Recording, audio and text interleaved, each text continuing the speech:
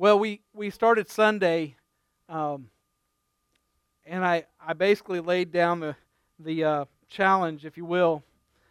But I wanna make sure you understand that this challenge that I laid down, it's not something that I'm putting on you, but I'm asking you to go with me on a journey, asking God to interact with us in such a real way that will change everything about your walk with Him. We're not doing this for show. We're not doing this for hype. I'm literally asking God, I want a spiritual awakening in my life, and I'm hoping others will come with me. I didn't get a chance to share with Jen this before we came to church, but as I began to prepare and listen to worship, I was taken back to my days of youth group I mentioned before, where Pastor Jim would, I've jokingly said he'd con me into coming to pray in his Oxford service. And the reason I say con me into it is because apparently I was the only one that thought that that really was a requirement, and I'd be the only one to show up sometimes, and it'd be me and him, and it's very uncomfortable when you're the only one in your youth pastor's office, and he's looking for big spiritual depth going on there, and so you're the only response he has. So you really got that feeling like you got to perform before him and the Lord, and those times were tough, but there's been times in life, adults, you can especially speak to this, and I will dismiss the teachers here in a minute. I want everyone to hear this. I don't know how it is we can get so close to God sometimes as an adult, but yet lose ourselves in it. And what I mean by that, there's times I feel like I've got to be up here and I've got to lead you spiritually. I say I get to, and with God's help I try. But in that, I don't want to lose myself. I remember those times crying out to the Lord on my knees in there and doing it, wondering if Pastor Jim's hearing me and all these other things. But there would be times when the Holy Spirit would grab a hold of me, and it no longer be about Pastor Jim or the pressure of being in the office, but truly what Pastor Jim had planned took hold and worked because God would begin to soften my heart and speak to me. And I feel like many times it's just like adults, with our jobs. Can you remember the time before you had to, when you were a teenager or you're a child, that 10, 11, 12, the order of the day was try to get as much play as you could and as little schoolwork as you could. And then the responsibility comes, right? The more responsibility, and we feel ourselves kind of losing ourselves in life sometimes. We feel like the responsibilities of a family and jobs and careers and all those things that go with it. And sometimes we can feel like we're just performing for someone else. I got to perform for the boss. I got to make sure my spouse, everyone's happy, right? And I find myself sometimes there spiritually, like I have to question myself, am I doing this for right motives? Am I really trying to seek God for myself, or is it because I feel the pressure that other people are expecting of me to reach God? And I just realized that no matter what happens in my role as shepherd here at New Song, I don't want to miss out on everything God's got for me personally.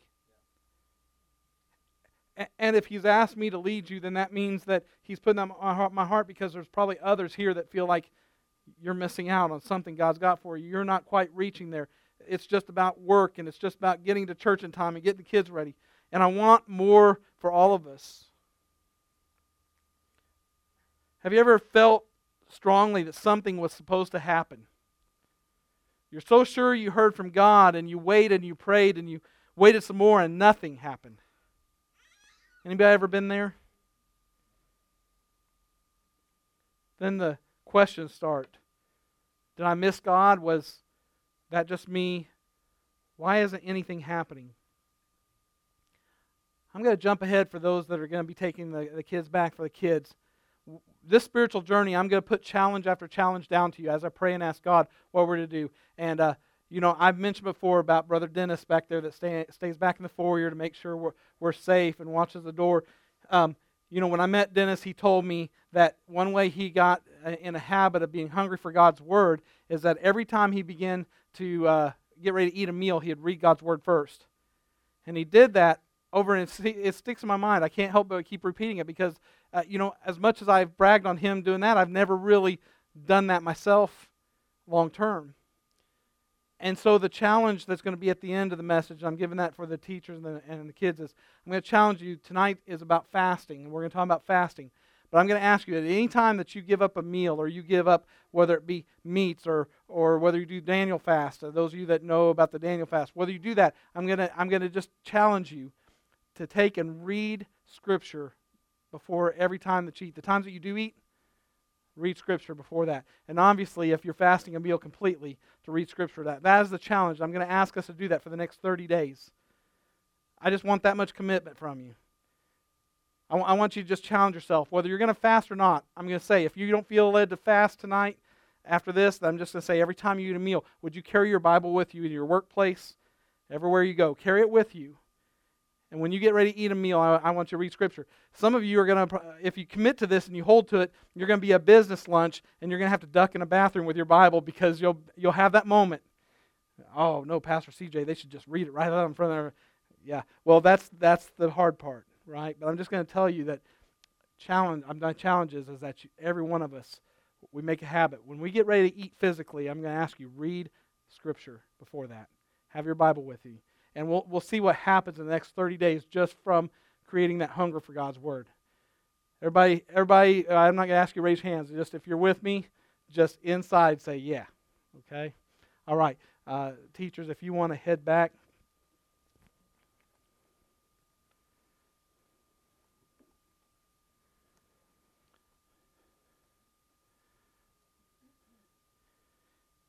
Now, kids, if you want to slowly go back, walk back.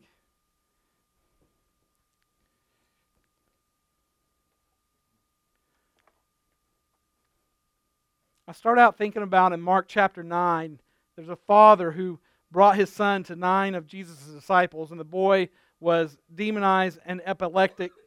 And even though the disciples had helped people before, they'd healed people before, they couldn't heal him. They couldn't deliver this boy. And when the disciples brought the boy to Jesus and he was healed by Jesus, they asked Jesus this question: why couldn't we do it? If you ever asked yourself that question when it comes to to miracles or God's work, why can't I do that?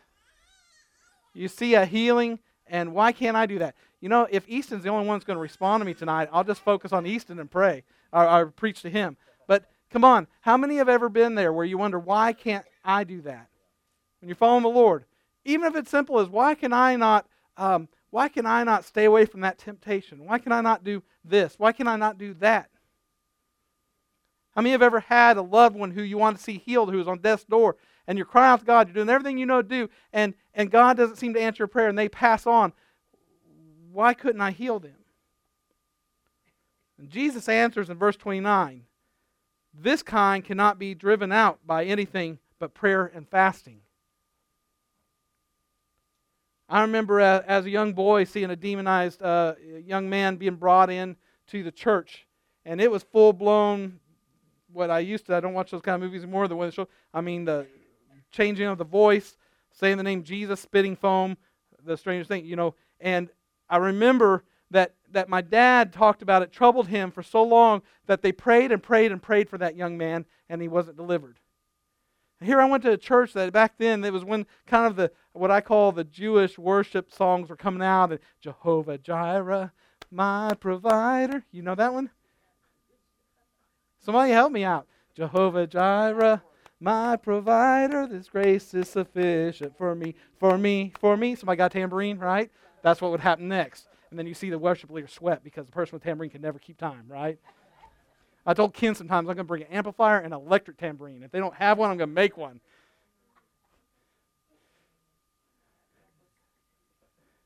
But the church where we were at, my parents have told me as I get older, sometimes I don't tell the stories right. Forgive me if I get any of it wrong. I'm telling it the best I know and it repeated.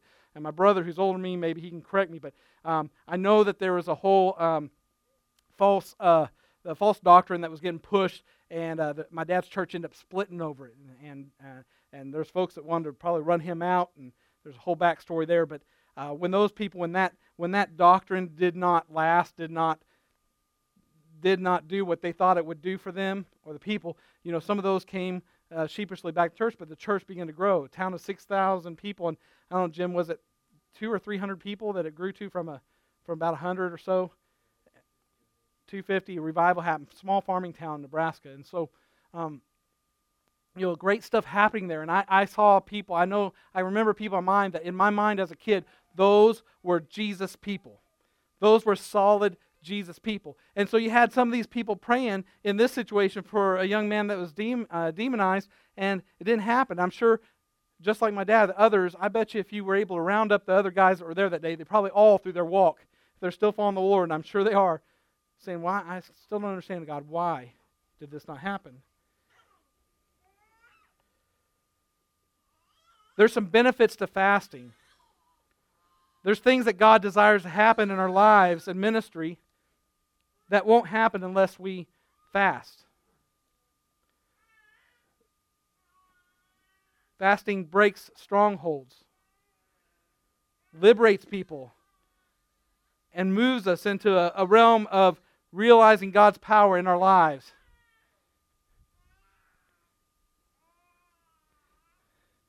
I'm getting a lot of help tonight.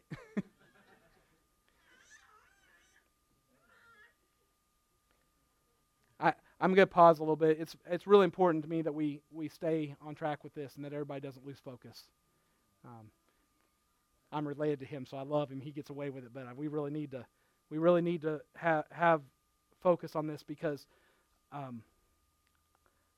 I can't keep going without God getting a hold of me in a greater way. That's not in my notes. I'm just going to tell you. I've had a talk with a few people in the church, and I wanted to blame it on the building project. It's probably a stress every pastor goes through, right, building. But just in recent days, I realized it's not the building project. If the building project wasn't here, there'd be something else. The enemy has tried very hard to distract me.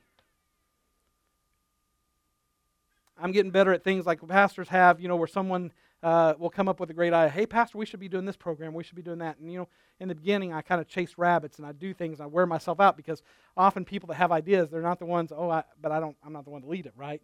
And so I've gone through the gamut of things like that. Hey, and I finally learned some folks, if I give them enough time, they'll have a different idea every week, but it'll never come to pass, so I just let them share their ideas, right? And we move on with what God spoke to me. But it was none of the stresses of ministry that were troubling me.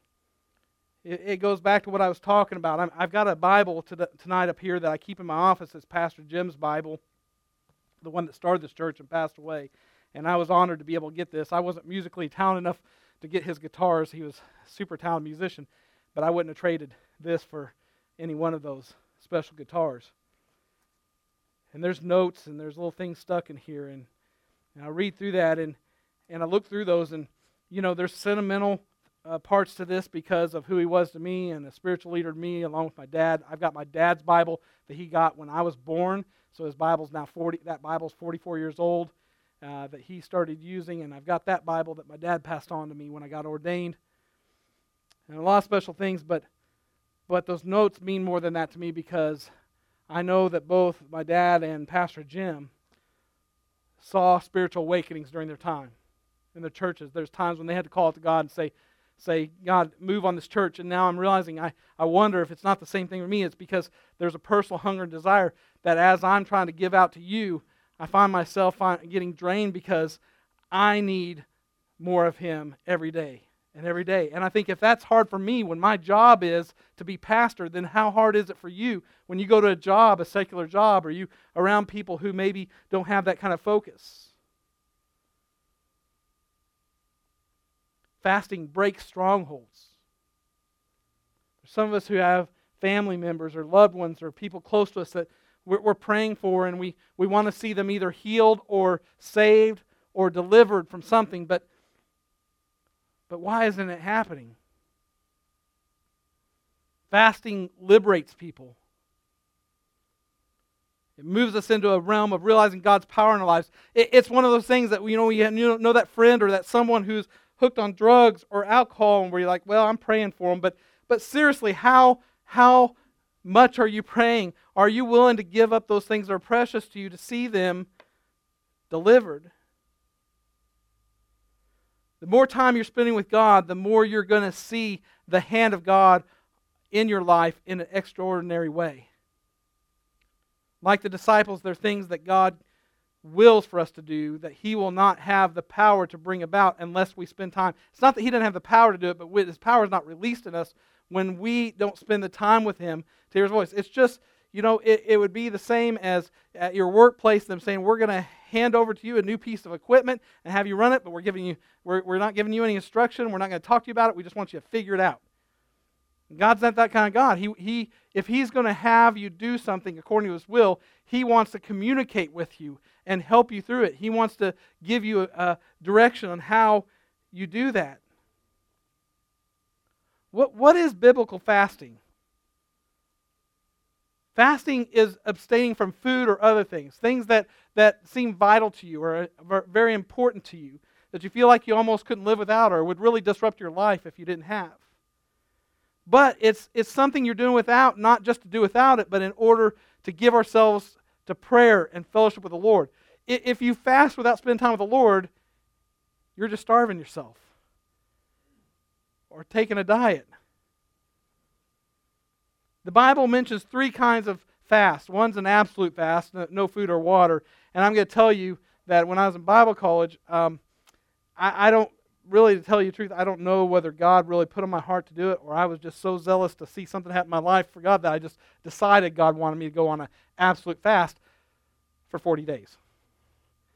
I wanted to see if Jesus could help me do something that miraculous. And I thought, if I did that, then surely at the end of that, Jesus would appear to me like, I'd see Him, or there'd be angels or something I'd see. There'd be something really supernatural. What happened was I got to about 25 days, and I started hallucinating and kind of walking into walls and all kinds of stuff. And it wasn't supernatural. I wasn't walking through the walls. It was hurting. So I realized that, and a couple of my college professors who I had confided with them that I was doing that just for my own safety had said, brother, it's time for you to stop. Then there's a normal fast where it's abstaining from food, but you have water. You can have maybe juice. Some do that. And then there's a partial fast, like the Daniel fast. I know someone told me that they're doing the Daniel fast right now. It's abstaining from like meats and sweets or bread, or you can only eat bread, or sometimes it's the vegetables. Some people will call it the Daniel fast, even though it's a little different than what we know Daniel did. Jesus makes the assumption that we will fast. Do you know that? This is one thing that I have not fasted recently in a while, and it was troubling me that the last time I tried to fast, I failed miserably. I didn't even make it a full day, and I was trying to go weeks. And here's another question: should all Christians fast? Well, Matthew 6:16, and when you fast, and when you fast. Matthew 9:15, the days will come when the bridegroom is taken away from them, and then they will fast. Again, Jesus makes the assumption that His followers will fast. Notice it's not when, or not if, it's when. And the fasting is an essential part of the Christian life, because if we are left to our own devices and never have to abstain from something to be able to draw closer to the Lord, then it's easier and easier for things to become our idol. Food can become an idol. Television, our smartphones, the internet, those things can become an idol. If they're so powerful in our lives that we cannot give them up for a time to spend more time with the Lord, then it's become an idol. Jesus understands that the absence of fasting will make us spiritually feeble. It will weaken us. Why is fasting such a struggle? I like to eat. That's why fasting food is a struggle for me. I like to eat. I've been bragging about how Jen has made me homemade bacon cheeseburgers, almost every night for a couple weeks. I just got on this kick, and I call them awesome burgers, because I put the old slice of jalapenos on them, and bacon and cheese and all this stuff, and it got to where I felt like that's what I really needed, but it's so important, and it's so hard. There's one thing we can call the Esau syndrome. Remember Jacob and Esau? Esau wanted a bowl of porridge or a bowl of soup so bad he traded his birthright for it. For one meal, he traded something so important. We can literally eat ourselves out of God's will. Do you know that? We can literally eat ourselves out of God's will. Hebrews 12:16 says, watch out for the Esau syndrome. This is the Message version, so it's a little flowery, okay? Watch out for the Esau syndrome, trading away God's lifelong gift in order to satisfy a short-term appetite.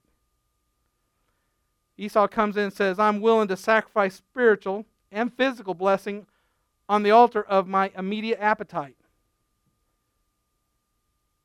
There are some blessings from God you and I will never receive unless we dethrone what the commentator Matthew Henry called a king's stomach. The king's stomach, that it's king over everything, that what we consume. And again, I'm talking about food, but it can be, I have recognized that when we go out to restaurants, and I know I look at my phone a lot, but you look around at people that are sitting across from spouses and kids and families, and everybody is just buried in the glow of that device. And I know the effect of that because there's been times that if my attention is called to it, it might be spiritual stuff. It might be one of you texting me about a spiritual need, and I'm supposed to be spending time with my family right now and get with that later. And my wife says, "Hun, can you put your phone down?" And something rises up in you, doesn't it, a little bit? Like, how dare you question my loyalty to the family just because I'm looking at my phone, right? Some are grinning, so did that hit home a little bit? What is that rises up in us? What is that defiance that says, you know what, don't make a big deal out of this. I got it under control. How many of you, don't raise your hands or acknowledge, but how many of you had a more serious addiction, something that life-threatening like drugs or alcohol, and that thing rises up in you when someone tries to have tough love and say, you need help, brother or sister. Something rises up, no, I only, it's only once in a while, or it's only this or that, or I've got all these excuses, but, I've got that under control. How dare you think I don't have it under control? You're not in my life enough to be telling me that. It's a physical and a spiritual battle. As we fast, there will be physical challenges along the way. Some may experience caffeine headaches if you're giving up coffee. I told you, Jen and I are on this kick now. She introduced me to heavy whipping cream in my coffee, which gives you keeps the bold taste of the coffee, just adds a nice little creamy flavor to it. And now I'm addicted. We probably bought 3 things of heavy whipping cream in about a week and a half. And these pants were a little tighter. I put them on tonight too. That's okay. As long as skinny jeans stay in style, I'm okay. Because that's the way all of my jeans fit. Some may not feel well. I know there's been times when God convicted me about how I was literally being a glutton. It's like I eat as much as I possibly could, every meal I could. I want seconds, I want thirds. And I'd just be feeling sick. For most, there's more than just a little detoxing that happens in our bodies. I don't mind confessing to you one thing that Jennifer and I, as I was preparing for this, I said, look, I'm going to take this more than just serious because I need it. I'm not preaching it to the people because they just need it. I need it. And so one of the things that I've kind of treated myself is because the days have been longer with the building project and doing some of my preparation in the evenings and those stretching, I feel like I need downtime. Well, that might not happen until 10 o'clock at night. So next thing you know, I've been up till 11 or midnight doing my downtime of just watching Netflix or whatever. Entertain myself just to feel like I have some kind of normalcy. We label things, and I think that I have to have that. And then I'm feeling horrible the next day. I'm pushing myself, and I'm getting wound down, and it's harder to manage our attitudes. And so we talked about that and said, we're gonna change things back to the way they used to be, and we're gonna start doing some things different. Like we're all gonna have earlier bedtime, and we're gonna spend an hour before bed talking and reading the Bible together, talking about what the Lord's doing. We are going to focus on the Lord for that last hour before bed.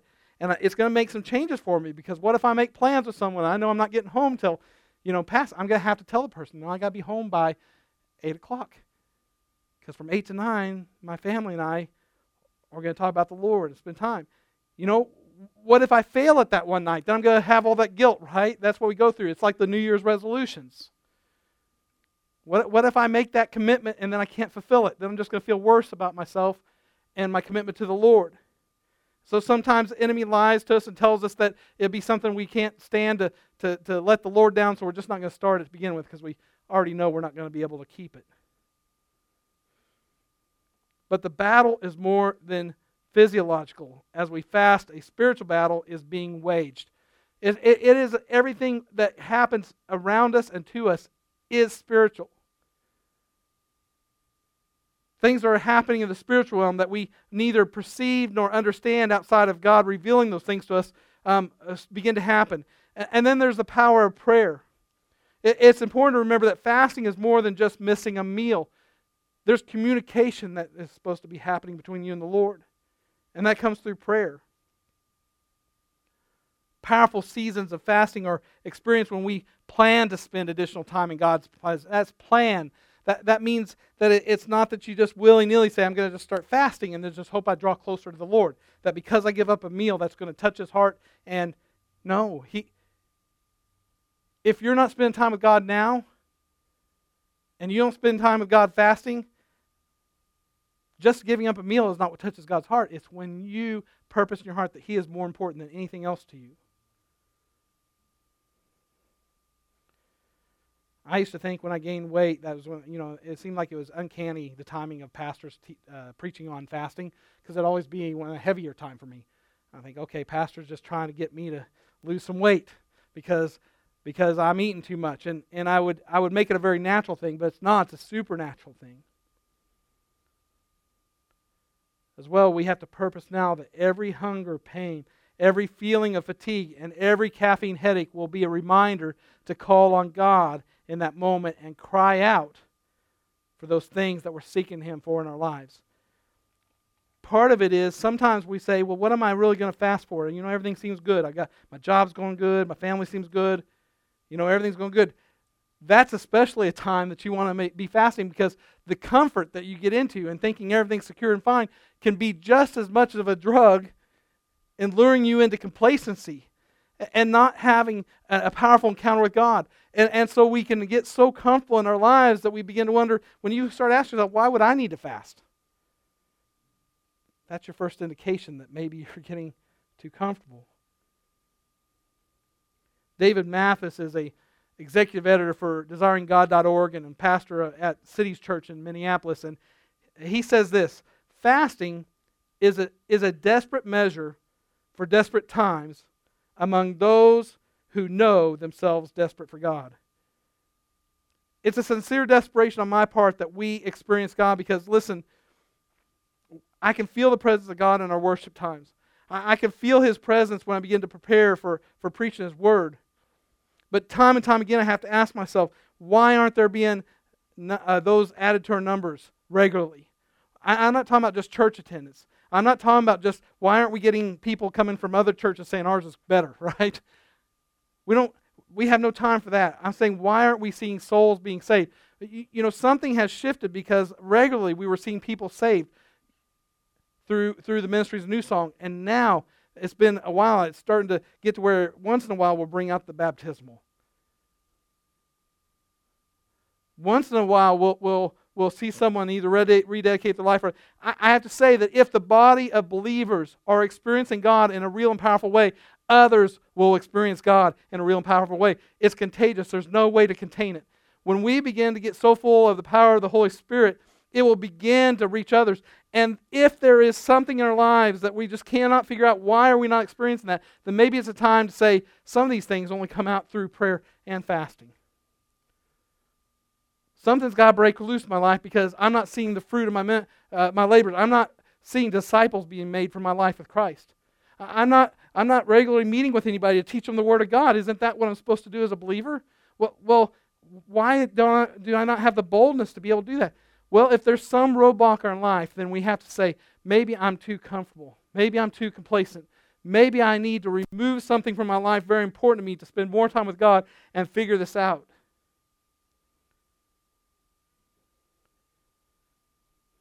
But don't just focus on the battle or the pain. Scripture promises there is fullness of joy in God's presence, and there are pleasures at His right hand.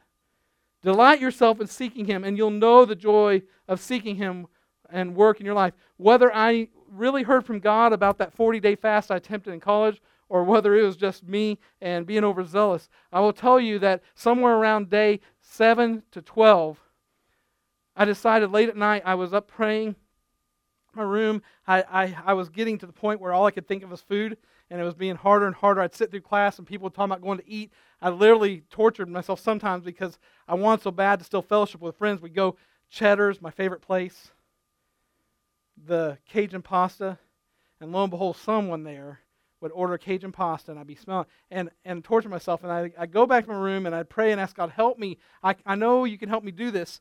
But somewhere around that 7 to 12 days, somewhere in that first week or so, when it was just seems like the hardest, I was praying at night, and I just felt like I should take communion.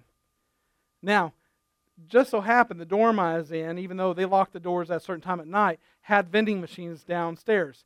And lo and behold, it was back when they had canned sodas more in the vending machines than they do the bottles, and they had Hawaiian Punch as one of the options.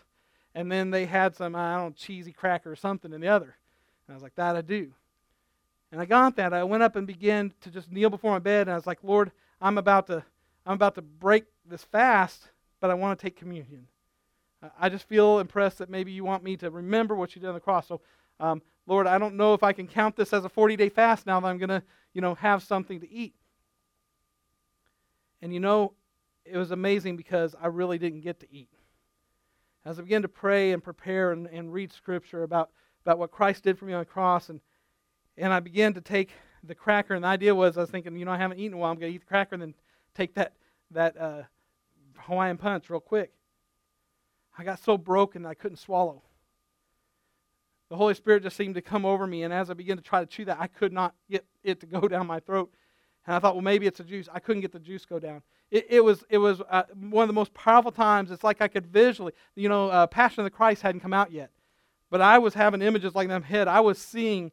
I felt like for real what he was going through. I don't think I was really seeing the actual event. I just think God was helping me to understand the power of what happened to rescue me from my sin. What do you do when you've exhausted all your options? When you believe you know God's will, but you can't see how in the world it will come to pass.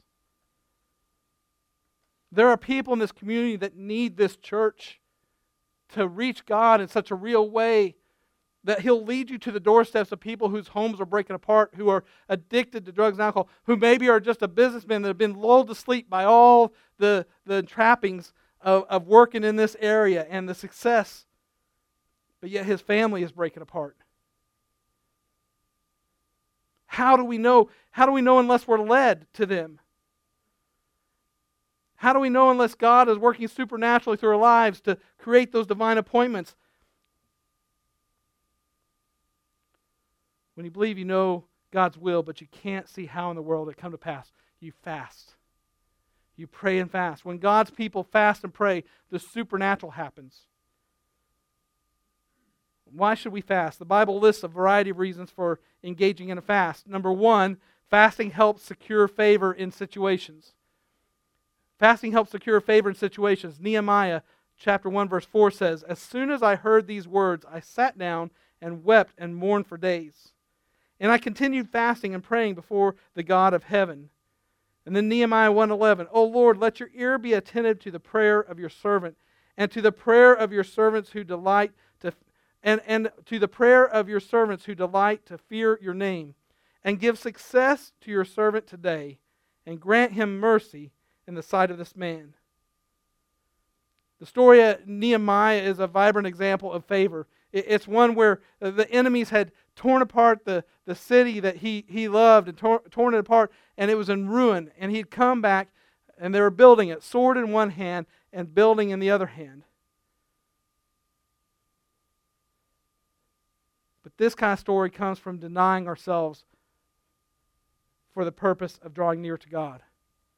He could have stayed in the comforts of being the cupbearer for the king and living in lavishness with an important job, and literally asked, can I leave all this to go put myself in harm's way to see God's people rebuild the city? Second thing, fasting prepares us for new seasons of our life. Moses fasted before he received the law. Jesus fasted prior to the start of his earthly ministry. Even Jesus fasted. Paul fasted before the start of his missionary ministry. Acts 13:2 says, "While they were worshiping the Lord and fasting, the Holy Spirit said, 'Set apart for me Barnabas and Saul for the work to which I have called them.' And then fasting also gives us greater awareness of God's presence.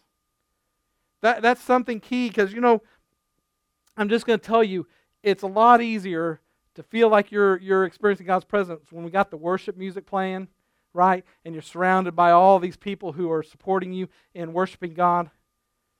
But what happens when you walk out that door and the music's not playing anymore? What happens when you walk out that door and your reality of work tomorrow and the pressures that you have, and the kids are screaming in the back seat and everything else is going on, and what's your reality then? Isaiah 58, 8-9 says, "Then shall your light break forth like the dawn, and your healing shall spring up speedily. Your righteousness shall go before you. The glory of the Lord shall be your rear guard. Then you shall call, and the Lord will answer. You shall cry, and He will say, here I am." There's a unique spiritual sensitivity that comes through prayer and fasting. Fasting is a way of quieting the heart.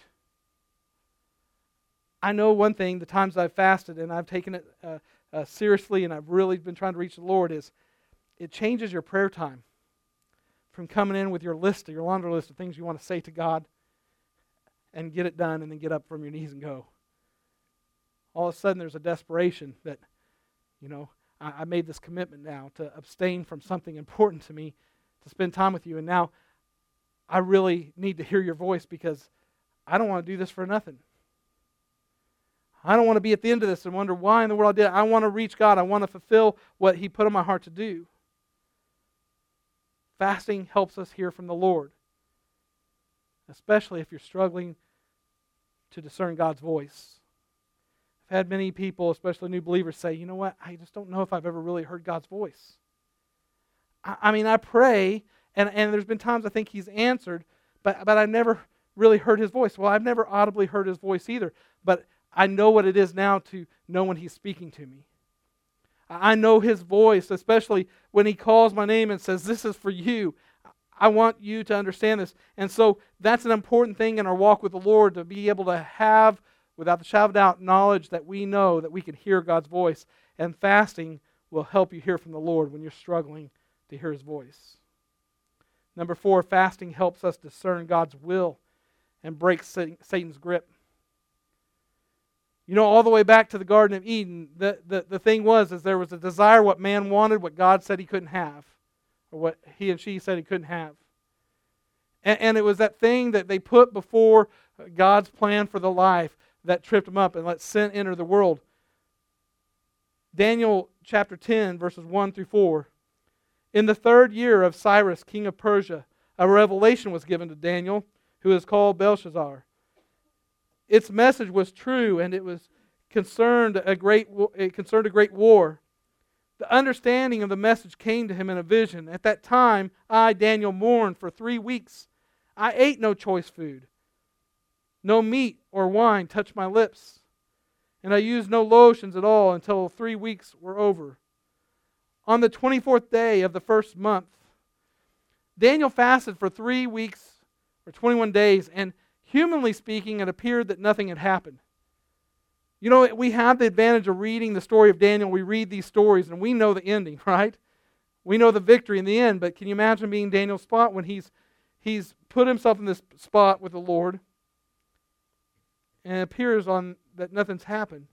Daniel 10:4, "On the 24th day of the 1st month, as I was standing on the bank of the great river, the Tigris."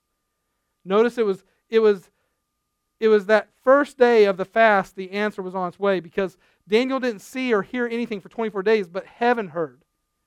We know because we are able to read the whole story. We know that heaven heard, and His answer was on its way from the very first day. God doesn't start off by saying, somewhere Daniel started fasting, and then about the 21st day I heard him, and I realized what he was doing. God knew. And did God answer Daniel? Well, humanly speaking, again, it seemed like nothing happened.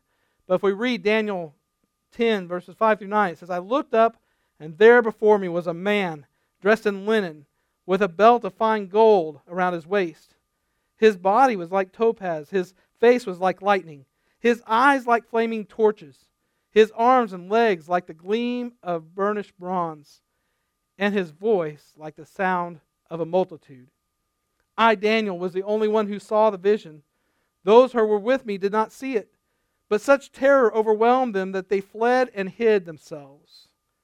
So I was left alone, gazing at this great vision. I had no strength left. My face turned deathly pale, and I was helpless. Then I heard him speaking, and as I listened to him, I fell into a deep sleep, my face to the ground. When you fast, you're going to see God show up in the midst of your situation. I can't say you're going to have a vision like Daniel did, but I can tell you that when you fast, God will show up in your situation. Daniel 10:10 and 11, a hand touched me and set me trembling on my hands and knees. He said, Daniel, you are highly esteemed. When you fast and pray, heaven takes note. God takes note of that action. When you say, I want God's blessing more than I want food, more than I want that thing, more than I want my phone, more than I want the internet, more than I want my entertainment, more than I want that raise, more than I want this or that, whatever it is, I want God more than that. And then Daniel 11b through 12 says, consider carefully the words I am about to speak to you and stand up, for I have now been sent to you. And when he said this to me, I stood up trembling. Then he continued, do not be afraid, Daniel. Since the first day that you set your mind to gain understanding and to humble yourself before God, your words were heard. Hear that again. Since the first day that you set your mind to gain understanding, since the first day, the first moment that you set in your heart, I am committing myself wholly to the Lord. I will give up whatever it takes. I will live a life of submission, not permission. I won't see how much I can go to church and skim by and live my life because I'm too busy, I'm too tired. I will press in. I will give up whatever it takes. I will get up earlier. I will stay up later, whatever it takes to reach the Lord. And from that first day that you set your mind to gain understanding, and to humble yourself before God, your words were heard, and I have come in response to them. The first day. Title of the sermon, The Fast Track to the Supernatural. Now, somebody might have saw that, and in our super spiritualness, sometimes we say, Pastor, there's no fast track to getting with God. You got to just hold on and press it. But since the first day, that means that God's not waiting until you proved yourself through the 21-day fast or the 40-day fast or the 5-day fast or the I'm going to give up this for a time. It means that as soon as you set in your heart and He knows your heart and you commit and saying, Lord, I want to get close to you and I will give up whatever it takes to get there, He's on His way. He's on His way. And the reward is worth the struggle. Those verses remind us that when we're fasting, there's a spiritual battle taking place, but it's worth it. The struggles of fasting aren't just physical, and as we fast and pray, we're doing spiritual warfare. There's no joke about it. When you do this, you can guarantee that everything's not going to go smoothly. But it's worth it. Satan would like nothing more than for you to give up. Whatever your need is, you can be sure of this. God responds to His people when they respond to Him. If you want to see God's power in your life and your situation, set your heart on seeking Him. As you draw near to Him through fasting and prayer, you'll see God do extraordinary things in your life. I don't want to just talk about it, folks. I want us to find out for ourselves. I don't want you to come to New Song and say, hey, that was a great message, and go on with your life. I want the power of God's words to grab a hold of your heart and say, hey, look, there's something to this. Maybe I've never been sprawled out under the power of God, or I've seen someone miraculously healed because I fasted and prayed through it. I'm saying, isn't it worth committing to the Lord, whatever it takes? I want to experience you like I never have before. I don't want to talk about revivals in the past. I'm thankful for the heritage. I can think about the things that happened in Lexington, Nebraska. I can think about the things that have happened in other churches I've been in. But I don't want to go back to get an experience I've had before. It doesn't matter if God reaches me the exact same way. I don't want to focus on what happened before. I need a fresh and a new experience. I want to have a spiritual awakening now. I don't want to get lulled to sleep anymore by just going through church as usual and doing the same thing week after week, just expecting to get another service done and build a new building, and we'll have a better kids program. We'll have better parking. It's not about all that. I'm looking around at faces here, and I have a lot of great support for me. I know personally, as a pastor, as a friend. But listen, some of you, I would consider you a spiritual giant compared to me. But you cannot fool me and tell me that if you have experienced the power of God before, you're not sitting there thinking, why aren't we seeing this happen at New Song? Why aren't we seeing this happen at New Song? Why aren't we seeing more souls saved? Why aren't we seeing people under the power of God being healed and delivered? Why aren't we seeing those things happen? I tell you that maybe it's that we prayed, maybe it's that we've done the worship, we've done everything else, but there's one thing missing. We've allowed all the entrappings of just our comfortable life to be the king's stomach. That it's been more important than truly experiencing God in a supernatural way. I know for me, I've already told God, I know you didn't make a mistake. You called me here. We talked about this. Me and Ken did. That's part of the trap for me. Can I just be honest with you? That's a different place that I've ever been in my life, because I can't, to run from what we're doing here, I have to turn my back on Jesus. I love you, and I wouldn't do that to you, but even greater than that, I have to turn my back on Jesus, because there's no question in my mind that He's called me to be here and to lead the church. I know I feel inadequate. I feel like a goober compared to a lot of pastors that I know. I'm being honest with you. You go to a pastor's deal and everybody else seems so smooth and so polished, and we talk about any kind of church problem, they got all the answers, I'm over looking through books, What does this guy do? What does he say? Google it. No, you don't want to do that. As a pastor, you never know what you're going to get. Some of you are like, Pastor, did you talk to me after you Googled something? Because I kind of got the feeling, maybe. Look, we're in a spot right now culturally. We're in the Bible Belt, but this is one of the most spiritually deficient times. I've already told you this isn't the worst time of history, right? As far as just the degradation of the world, we know there's been worse times than that. But spiritual deficit in our country, in our communities, even in the churches, in some churches, there's just been a huge hit in the spiritual realm, because there are churches that I love them and they're doing great and they've got great programs. And there's all these excitement about how many bodies are in the seat. But I want to hear the stories about lives that were changed. I don't want to assume that those numbers mean something's happening spiritually in lives. I don't want to assume that because we had 50 more in a service, praise God, we're busting at the seams and everybody gets excited and brags on that. Yeah, but what's happening in those lives? Are we tickling ears? Are we just keeping them around because it makes us look good? But nobody's building relationships, because literally if we have a spiritual, powerful encounter and a spiritual awakening, we'll desire relationships with each other. The Holy Spirit cannot be working in you like that without you wanting and hungering all the things God has to offer. The community we talked about, the discipleship, all those things. I've made the mistakes of preaching on them like if we just do X, Y, Z, then people will get saved and we'll disciple them.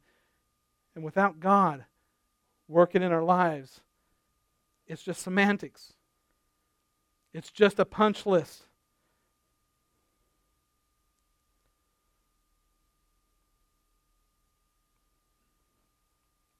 There's been times for myself that someone's reached out to me because something's going on in someone's life and wants me to try to minister to them. And I've had that feeling like, Lord, how am I supposed to do anything about this? I'm already afraid that nothing's going to happen before I even pray. And then I go home and I comfort eat to get over my guilt. And then I try to pretend like that's not sin. But I'm truly at a place where I hope everyone here, I hope others will come with me on this journey, because I'm not going to give up until God does something miraculous in my life in the life of others here. So this is what I want to do tonight. We had a good time in worship. Yeah, Ken, if you want to come. And we've had a good time in God's Word. But I want us to take just a few more moments. I know we usually dismiss around 8, but I'm just going to ask nobody leave for a few moments. I want to give the chance for the Holy Spirit to speak to our hearts about what we've heard. Now listen, it may not be fasting food, and I can't, not because of legal reasons or because of medical reasons, go into who should fast and how they should do it. That really has to be you and the Lord, God's Word, figuring out what you need to give up. But I know one thing, in our house, and Jennifer and I would both admit it to you, those phones have done more damage, I think, in our family than anything else. And it's not y'all contacting us. It's that easy access to all kinds of entertainment, just anything just to veg and to spend time looking up.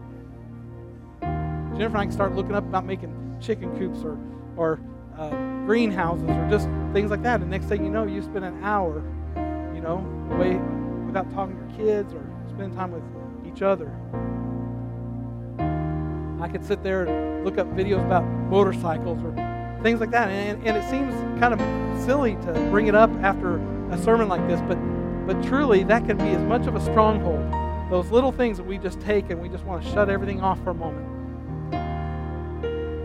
And when it's not that, it's eat myself silly. And when it's not that, I just got to veg out and do something that I don't have to use my brain for. Anything to just kind of shut the world out for a moment.